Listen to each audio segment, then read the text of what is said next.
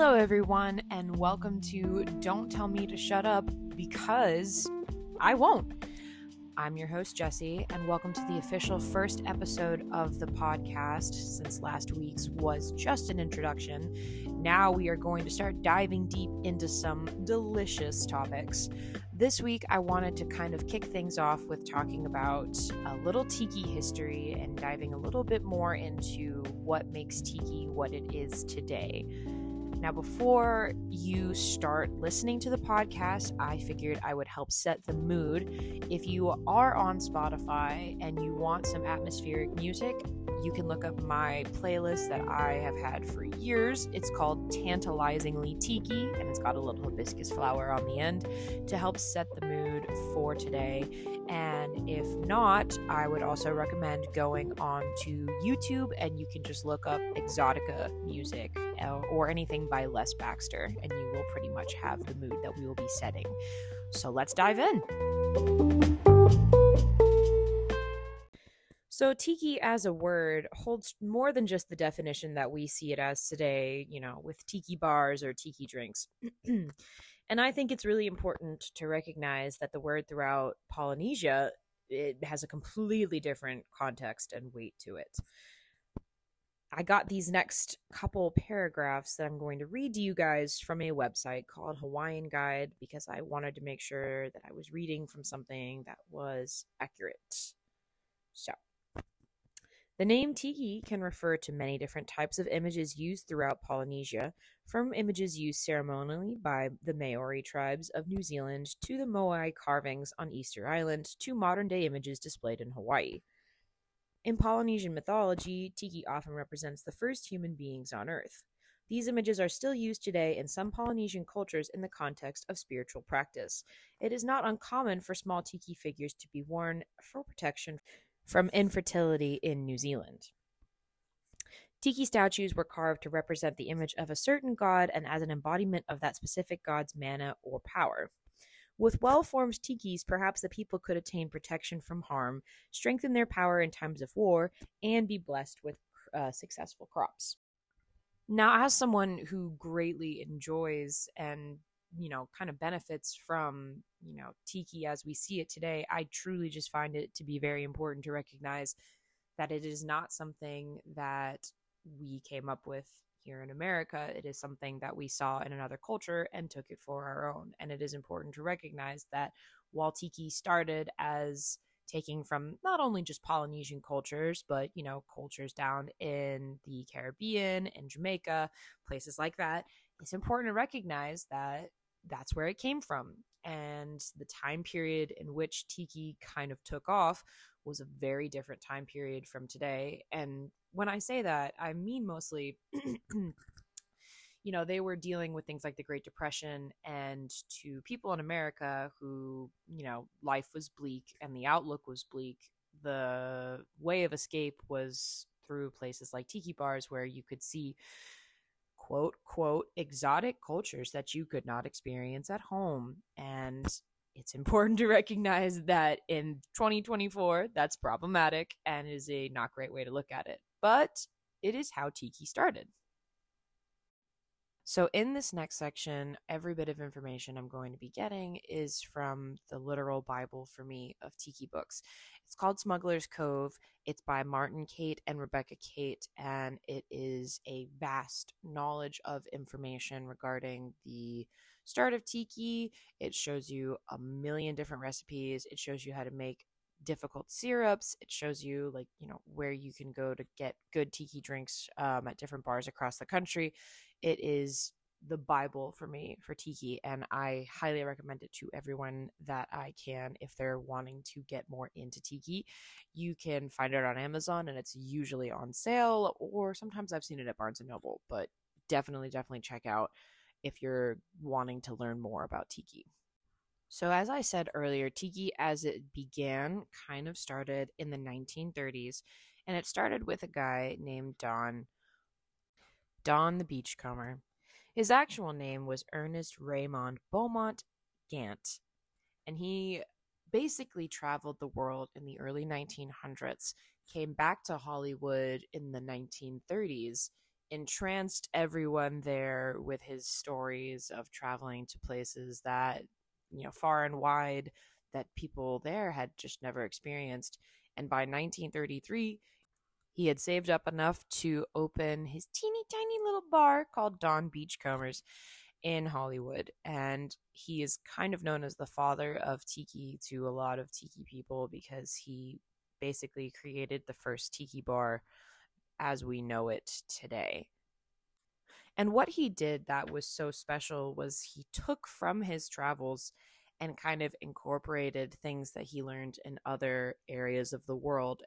And in that process, he created an entirely new category of cocktails. He started with old rhymes from the Caribbean that were used to create incredible punches like the Planter's Punch, which really does punch you in the face.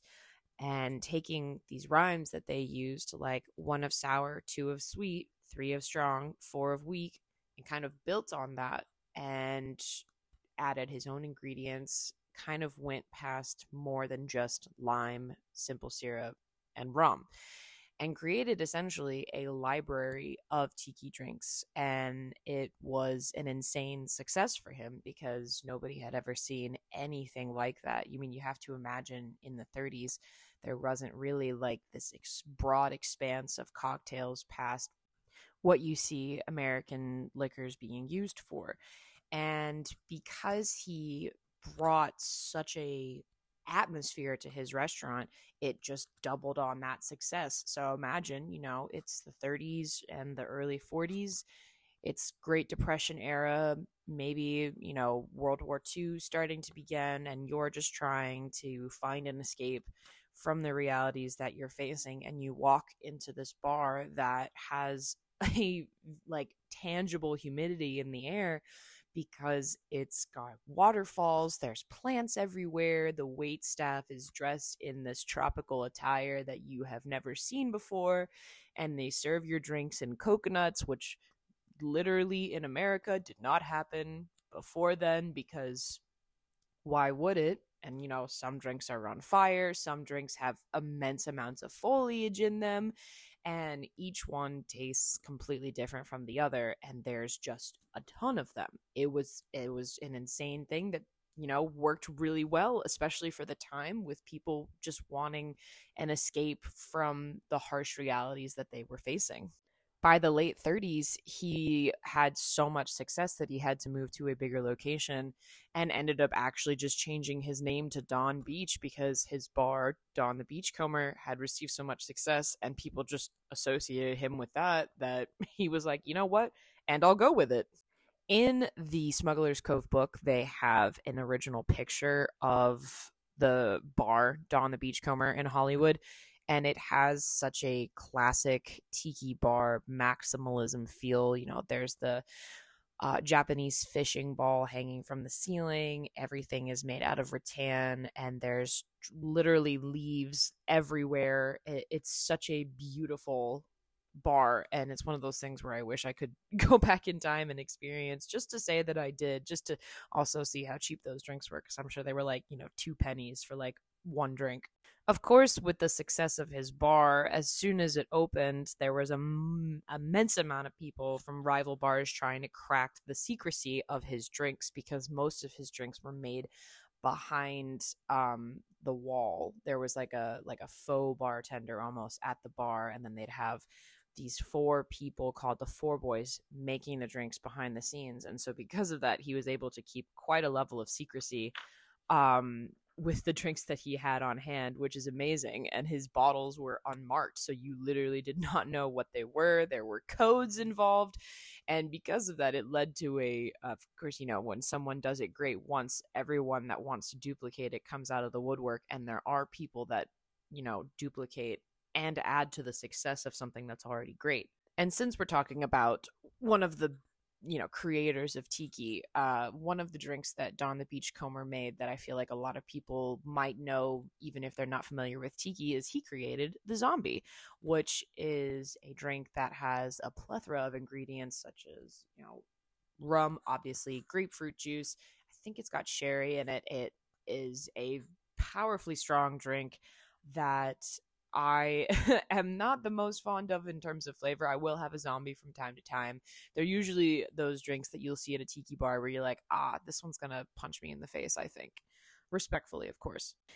He ended up having to serve in World War II, and his station in World War II was him, serving alcohol and being in charge of the rest and relaxation camps for officers, which I just truly find incredible that man found a way to girl boss his way to not fighting. Love that for him. He ended up, when he was done serving, he moved to Hawaii and kind of started tourism in Hawaii, which is kind of a weird way to phrase that, but that is essentially what he did. And after he did that, he ended up retiring in between Hawaii and Tahiti and is buried in Oahu. And you know what? Good for him. He kind of brought a whole world of different types of cocktails to America that we just didn't see. And because of him, we have people that he inspired, which brings me to my favorite man, Mr. Trader Vic. He is my, some people have their Don the Beachcombers. I'm more of a Trader Vic guy myself, and it's not just because we still have an original Trader Vic here in Atlanta that opened in the 60s. It's because he brought food and drink to the mix, which I think is a much more fun time at a bar. So he lived in San Francisco, which really is a big factor in his story here because the tiki bar scene now in San Francisco is so big.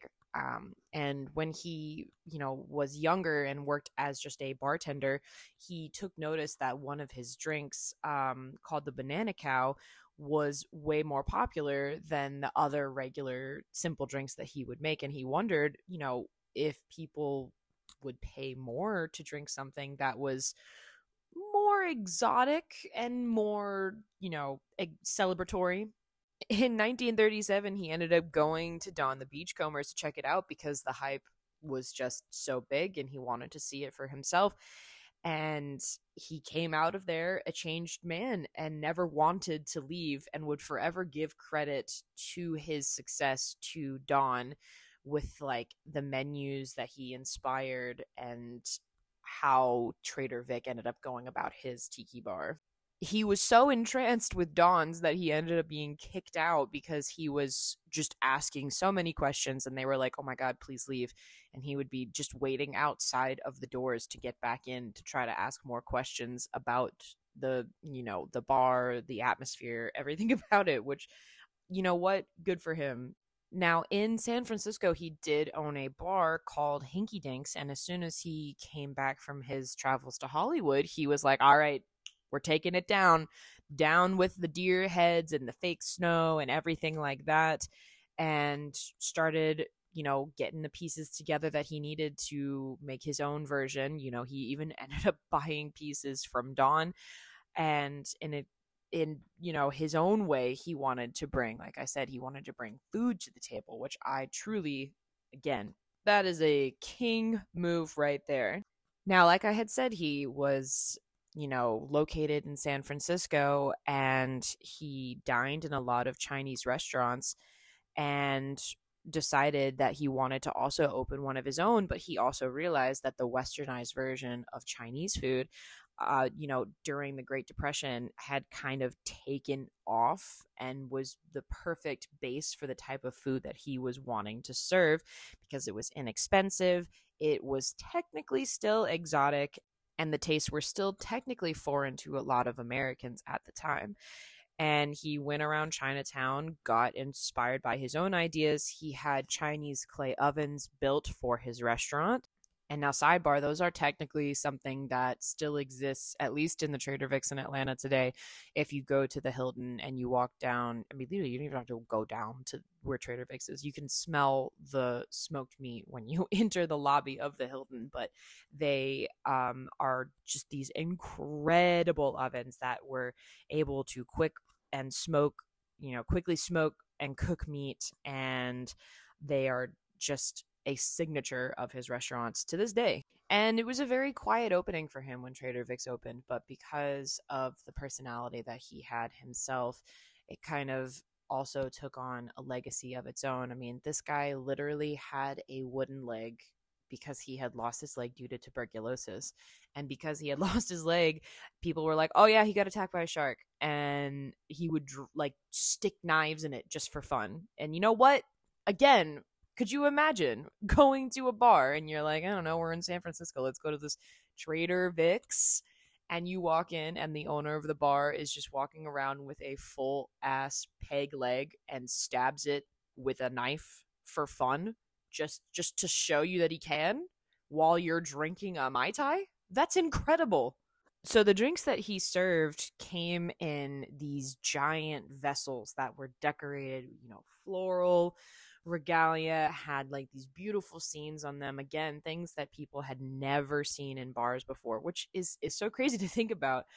Now, just given the popularity of things like scorpion bowls and shared drinks, and he, brought swizzle sticks to the world, which they were like, "Whoa, that's crazy, a plastic stick, this is unbelievable." But it added to the charm and people loved it. And in 1944, he came up with the original recipe for my favorite drink, the Mai Tai. Now, obviously, the Mai Tai recipe has changed a lot since then, but his recipe was the original, and we will discuss what a Mai Tai has in it later, because it is very important to me that you know that if you go to a random beach restaurant in Fort Lauderdale, or actually, no, Fort Lauderdale is probably really good. If you go to a random beach restaurant in St. Petersburg and they say, "Oh, here's a Mai Tai, and it has orange juice in it," I need you to walk away. So his location in San Francisco really kind of became the food mecca of his restaurants that ended up, his restaurants and bars that ended up opening elsewhere. He kind of heralded it as like a way to bring refined Chinese cooking, and it's actually just American Chinese food, but he really like brought a whole new genre of food to Americans, and he called it imaginative American food. But he was the first restaurant in the US to serve Indonesian curry. Now granted, it was blended with French and American cooking techniques, but it was still bringing new styles of food from across the world and bringing it to an audience and making it more accessible. And I think that that is so freaking cool. One of my favorite facts about him that I usually tell people if they're wanting to know more about Tiki is that Mr. Vic himself not only came up with the recipe for the Mai Tai, but he came up with the crab rangoon. And who does not love a crab rangoon? Really, like the correlation between those two things, it's just like one of those, the ship sailing in the night you would not expect to be coming from the same person. But yeah, Mr. Vic himself came up with the original crab rangoon, and of course, it was a hit immediately. By the time it fully evolved, Trader Vic's in San Francisco was a multi-story, multiple bar and dining room location. And the I think the initial location, which was in Oakland, it just kind of completely overtook the success because it expanded on the theme of Trader Vic's and then just refined it and tweaked it and made it better. And it is just like to be again to be back in time, to be a fly on the wall and go to this Trader Vic's location and see just like the taxidermy fish, the giant clams, weapons, like diving masks and things like that. Could you imagine just walking into it? It's not just going to get a drink, it is going for an experience. By the 1960s, there were 25 Trader Vic's locations across the world, and it reached places obviously like Atlanta and Denver, Chicago, Detroit, and it was no longer just something that California had as like their own. Ooh, we have the tiki bars here. And I think that there's something really crazy when we talk about tiki in the future, seeing how it has affected like the Midwest, because that I feel like is the most quintessential place you would want to have tiki bars, because there's nothing there, right? So like the tiki bars that are in the Midwest tend to have these days tend to have a lot of flair and showmanship and these incredible drinks, because they got plains and flatlands all around them. They got to have something fun, and the escapism is still there, but just in a much more modern way. That is honestly the story of the two titans of Tiki. Don and Vic really turned Tiki into what it is today. And even though there were plenty of other people who replicated and duplicated, no one can stand next to these two as pioneers of the cocktail journey, and also people who cared about the drinks that they were making and the theatrical show that they were putting on and bringing that to the masses. It's really them that we have to thank for that. And I mean, I do thank them for it because I love my time at these crazy themed bars. So while Don and Vic were pioneers for the age of Tiki beginning, what really solidified it as a style and a fad and a craze was the 50s and the 60s. And it came in all forms, shapes, and sizes, whether it be the opening of more tiki bars that were chains like Kon Tiki Ports or Kona Kai, or coming in the form of fashion and stuff that you would see in your houses, and even things like the Disney parks. Of course, can't have a podcast with me without mentioning Walt Disney and the Enchanted Tiki Room, because that is one of my favorite things to experience on any day in Adventureland. But it was truly just everyone saw South Pacific regalia and we're like, oh my god, that's we want that for escapism. And it was just a really, really safe and easy way to experience tropical and exotic lifestyle without leaving, the suburbs. And there is something to be said for that, I think, in both ways, because a lot of the times things like this wouldn't be accessible if it wasn't just for the fact that it was a trend. But Polynesian inspired architecture became a thing, and you could see that in a lot of mid century design. It was called Kon Tiki style, and it would be like A frame roof lines, lava rock water features, flickering gas torches, obviously very bright colors. And it became a literal style for houses, and I think that is something I know for I definitely miss in architecture and the style of houses. Now I feel like everything is so cookie cutter these days, but back then there was just so much beautiful style and color and just pops of life in houses because of this craze that people had with tiki. And I do feel it is important to mention that while Don and Vic were the first, there was a third man who helped bring in the dramatic flair to the highest degree that we would see in tiki bars. His name is Steve Crane, and he came up with the luau as a bar. Like the name of the tiki bar was called the luau. But he actually used Hollywood set designers to bring his bar to life. And he brought waterfalls and footbridges and macaws and alligators and theatrical effects and murals and rainstorms to his bar, and really kind of, I think, like Don, Trader Vic, and then Crane as, like, I guess, the trifecta. And it is wrong for me to have not said something about him beforehand. Apologies, Mr. Crane. We are talking about it now. He, I guess you would more associate with Polynesian pop design because he had these giant, grand maximalism landscapes with very, like, intimate booths and very plushy seats and that kind of thing. When he would greet guests in the restaurant, he would wear a safari suit, ascot, Panama hat, and leis. But alas, by the end of the 1960s, Tiki was beginning to hit its decline.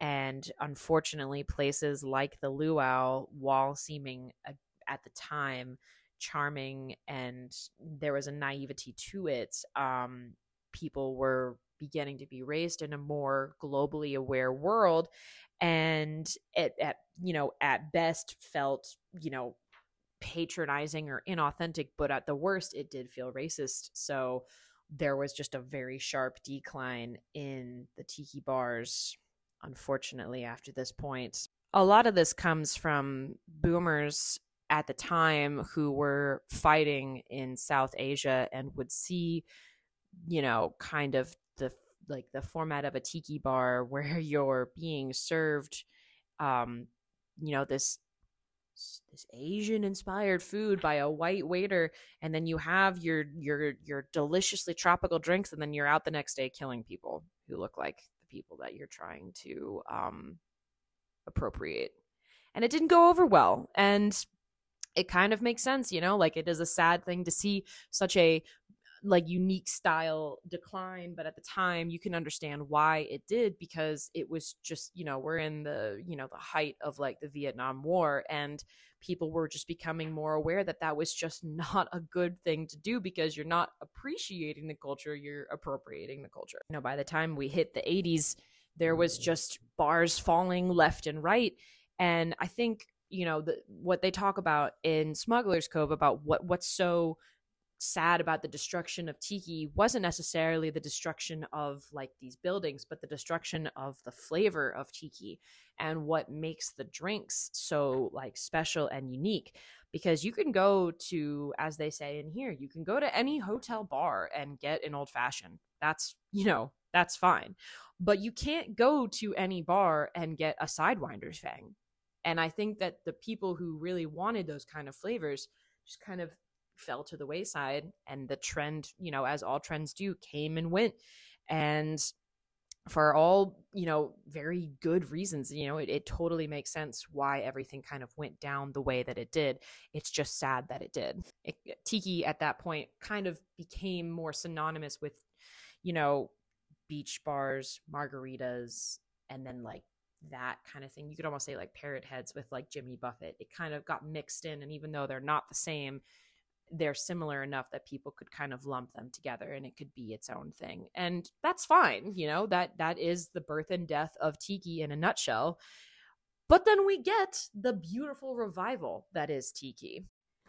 Tiki revival was something that would take a long time to happen, and there really had to be a complete reformat of what we saw Tiki as, or what people saw Tiki as, because it wasn't just bringing in a culture that wasn't your own and making drinks out of it. It completely redefined itself to fit a new modern age. As they say in Smuggler's Cove, no other cocktail craze is surrounded by an entire pop culture movement encompassing art, music, ceramics, carving, fashion, and more.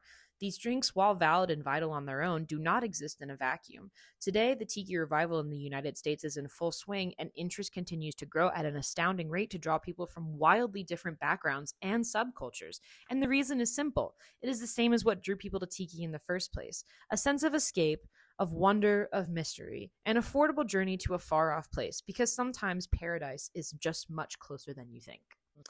The guy that is credited with bringing back the revival of Tiki is named Sven Kirsten. He grew up in Germany, and he wrote a book called The Book of Tiki in 1992. It would take about 8 years for it to actually find a home in the world, but that is the essential kickoff to what we see the Tiki revival as from then until now. And to see what it is now, it's still a movement. It's still a culture that is growing and changing every single day. And while it's still niche, there are more bars popping up now and then, and there are more conventions popping up, and there's just more of an appreciation for what used to be than starting something completely new. There is also a wonderful guy named Jeff Beachbomberry who is credited with unearthing many of the lost drink recipes from the past and bringing them back into the spotlight. And it's because he got to experience some of the Tiki culture he got to experience was at the height of the 60s when he was just a kid. And he said he's been into it ever since. And he now travels across the country showing people recipes, and he has his own new takes on these recipes that he's come up with, which is awesome. It's great to see these people taking what used to be and giving it new life. Sven Kirsten has a quote in the book that says, "Nowadays, through internet, television, and documentaries, we've become very aware that paradise on Earth does not exist. Even these South Sea islands have their own complex problems and set of rules and were not as idyllic as the Western world wanted them to be. But the human being created this illusion because it has an innate need to believe in paradise on Earth." And I think that that is something that you can still have as long as you're aware of the past, present, and the future of Tiki. Now, we go to modern Tiki. Now, modern tiki, as we see it today, is something that I feel I will put the book down because I will speak of my own experiences with it instead of referencing something that I can find in a book. So, for me, I didn't really know anything about tiki until about 2015. Now, at the time, I was really big into the Disney parks, and we happened to be going to Magic Kingdom for the 24-hour event that they did, which, admittedly, thinking about it in hindsight, is just absolutely insane to be at Magic Kingdom for 24 hours. That's crazy. But that was what we were there for. And at the time, I had not really explored a lot of the parks. I didn't start going to the parks until 2011. So much of that was just completely new foreign territory to me. And I know that the Polynesian Resort had just finished its remodel. And I was like, oh, that would be so cool if we checked that out. They have like a Trader Sam's bar there. We should go check that out, just to see like what's it like? What are they doing over there? And while that was technically my first experience with Trader Sam's in some capacity, because we sat on the lanai and I had a spiky pineapple, which is Dole Whip mixed with rum, it wasn't until 2020 that I actually truly experienced what tiki was like. And it was really in my own city, which is awesome. Atlanta in 2020 had, I think, three core tiki bars that I would have suggested at the time. We have Trader Vic's, which has been there forever. You have SOS, the SOS Hideaway, which is in Decatur, and then you have Tiki Tango. Now, I started out at Tiki Tango. That was my first experience, but from there, I kind of enjoyed other bars more. But Tiki Tango in February 2020 was my first real experience with a tiki bar somehow, and it awoken something in me. And it awoken something in me even before, well, that's not true because it was February 2020. So it was like right at the beginning of COVID. But it awoken something in me that I just didn't know was there. And I started learning as much as I could. I ended up getting the Smuggler's Cove book later on. Like, I think it really was about 2021 and mid and late 2021 that I started going to other bars, but I learned as much as I could about tiki in the time of the pandemic. And it really was like not that much that it's kind of hard to learn about it when you can't really experience it, because it's not one of those things where you can really experience it in your basement during a pandemic. But I still did what I could because it was just such a fascinatingly different world from just going to a bar and getting a vodka club. And when we went to Tiki Tango, I remember being pretty impressed with the menu. And it was really then that I learned that tiki bars had a more like American Chinese menu because I saw it there firsthand. But in reality, my favorite experience at a tiki bar ever has, in Atlanta, has been with SOS, which we went to for the first time on New Year's in 2021, just to see if we liked it. And that, I think, while going to Tiki Tango awoken that in me, SOS honed it in and kind of created the expectation that I had for tiki bars after that point, because the bartenders were incredible and so sweet and just absolute mastermen at what they were doing. And then the food was also, just top tier. And I really just kind of dived deep into the world of tiki. And then in the summer of 2021 was the first time I ever went to Trader Vic's and experienced it. And getting to see an old tiki bar like that wasn't something that had been around for just like a couple years, had been around for decades, and seeing just this very like lived in building. I know that sounds weird because if you go there, you're like, I mean, it is cool, it's big, but it does have taxidermy turtles everywhere. There are pufferfish hanging from the ceiling. It's very dark. The walls are very like, dark brown, and they've got the design from the thatched wallpaper. They've got thatched roofs. It's very traditional tiki. But for me, I found a very cozy comfort in those kind of places. And from there, with my limited means, I've been able to experience some other tiki bars, across the different states, across the country even. And it's really given me an appreciation for tiki as more than just a drink. that I feel it is very important that I cover that. I know I've kind of touched base on that like a couple times throughout this podcast, but I do feel it is very important for me to say that tiki to me is not just the drinks. It has never been just the drinks. It's like the reason it got popular in the first place. It's because it's a form of escapism. It's the food, it's the theatricalness to it, the intricate detail to these drinks that, like, I mean, I don't see anything else like that in terms of like especially from a bar culture standpoint. And it brings people together because the food is good, hopefully. The drinks really push people outside of their comfort zone. And then also just the way that you dress for it, like you can find, I mean, what a treat it is to have like vintage and pieces from the 60s or 70s of these tiki styles and wearing that and just parading around in it. It is my favorite thing to do. And when I have friends come to visit me, it is like a rite of passage to take them to SOS and introduce them, even if very briefly, to the world of tiki that I, have come to love over these past couple years. And it's just something very, very special. It's brought me closer to all my friends. It's something that me and my boyfriend both enjoy together. We love making the drinks and making the syrups and figuring out like almost like a math equation, but since it's not math, it's actually fun, figuring out like what ingredients were used to make this drink and what would we do if we had our own home tiki bar. Like, I dream of a day where I can have a basement and fill it with all of this maximalism, dead fish everywhere, and just having a cozy space to have a community with others in. I feel like that kind of really is tiki to me, at least in a nutshell. And I am so thankful that you have stuck around with me on this journey of tiki, because it's something that we will continue to deep dive into over the next, however many episodes of this we do, whether it be deep diving onto recipes or talking about certain tiki bars, things like that. I want to share this with you guys because it is something that has only made my life that much better in every aspect. I mean, I love it so much. I've got it tattooed on me now.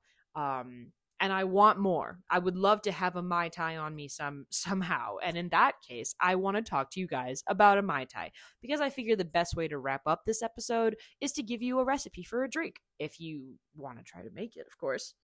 Now, Mr. Vic did keep his Mai Tai recipe pretty close to the chest, and a lot of the ingredients that he used to make it don't even exist anymore. Like the type of rum that he would use doesn't necessarily exist anymore. But a core Mai Tai recipe always has the same ingredients, and you can alter them from that. But to have an original as close as you can to a 1944, these are the ingredients that you need. You need an aged rum, or golden or amber rum, orange liqueur like Curacao, lime juice, orgeat syrup, simple syrup if you want the sweetness, and then dark rum as a floater.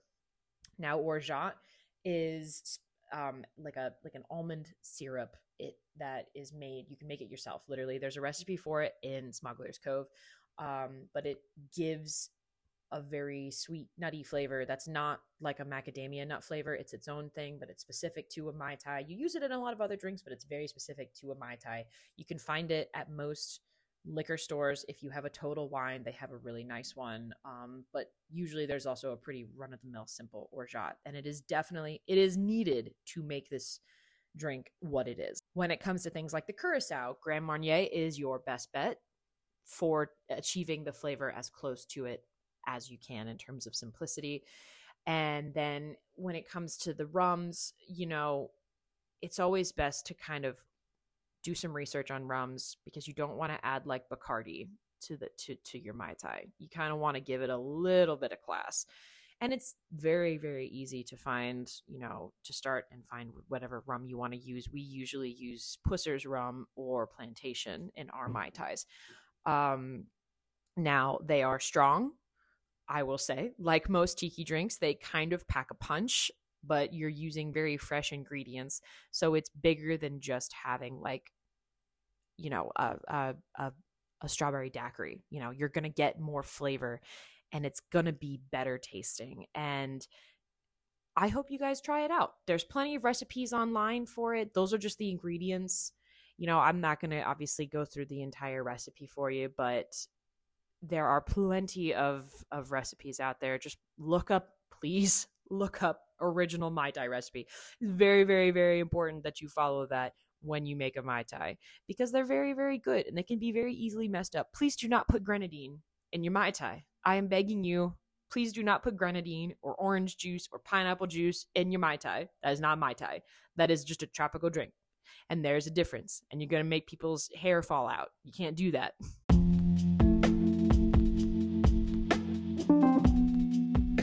So that kind of wraps up today's episode. I hope you guys enjoyed going on a little journey through Tiki history with me. There is so much more that I did not cover because I'm trying to keep it short, sweet, and to the point, just like a Mai Tai. But I hope that it kind of opens up your eyes a little bit to a new way of drinking or experiencing drinks with friends. Truly, I think there is something so fun and unique about Tiki drinks, and I think everyone can find something that they love, whether it be the drinks or the food or the fashion or the history. Go off with it. Have fun. And I really hope you guys enjoyed this episode. I will be back next week. Who knows what we'll be talking about then? But until then, please enjoy a Mai Tai on me.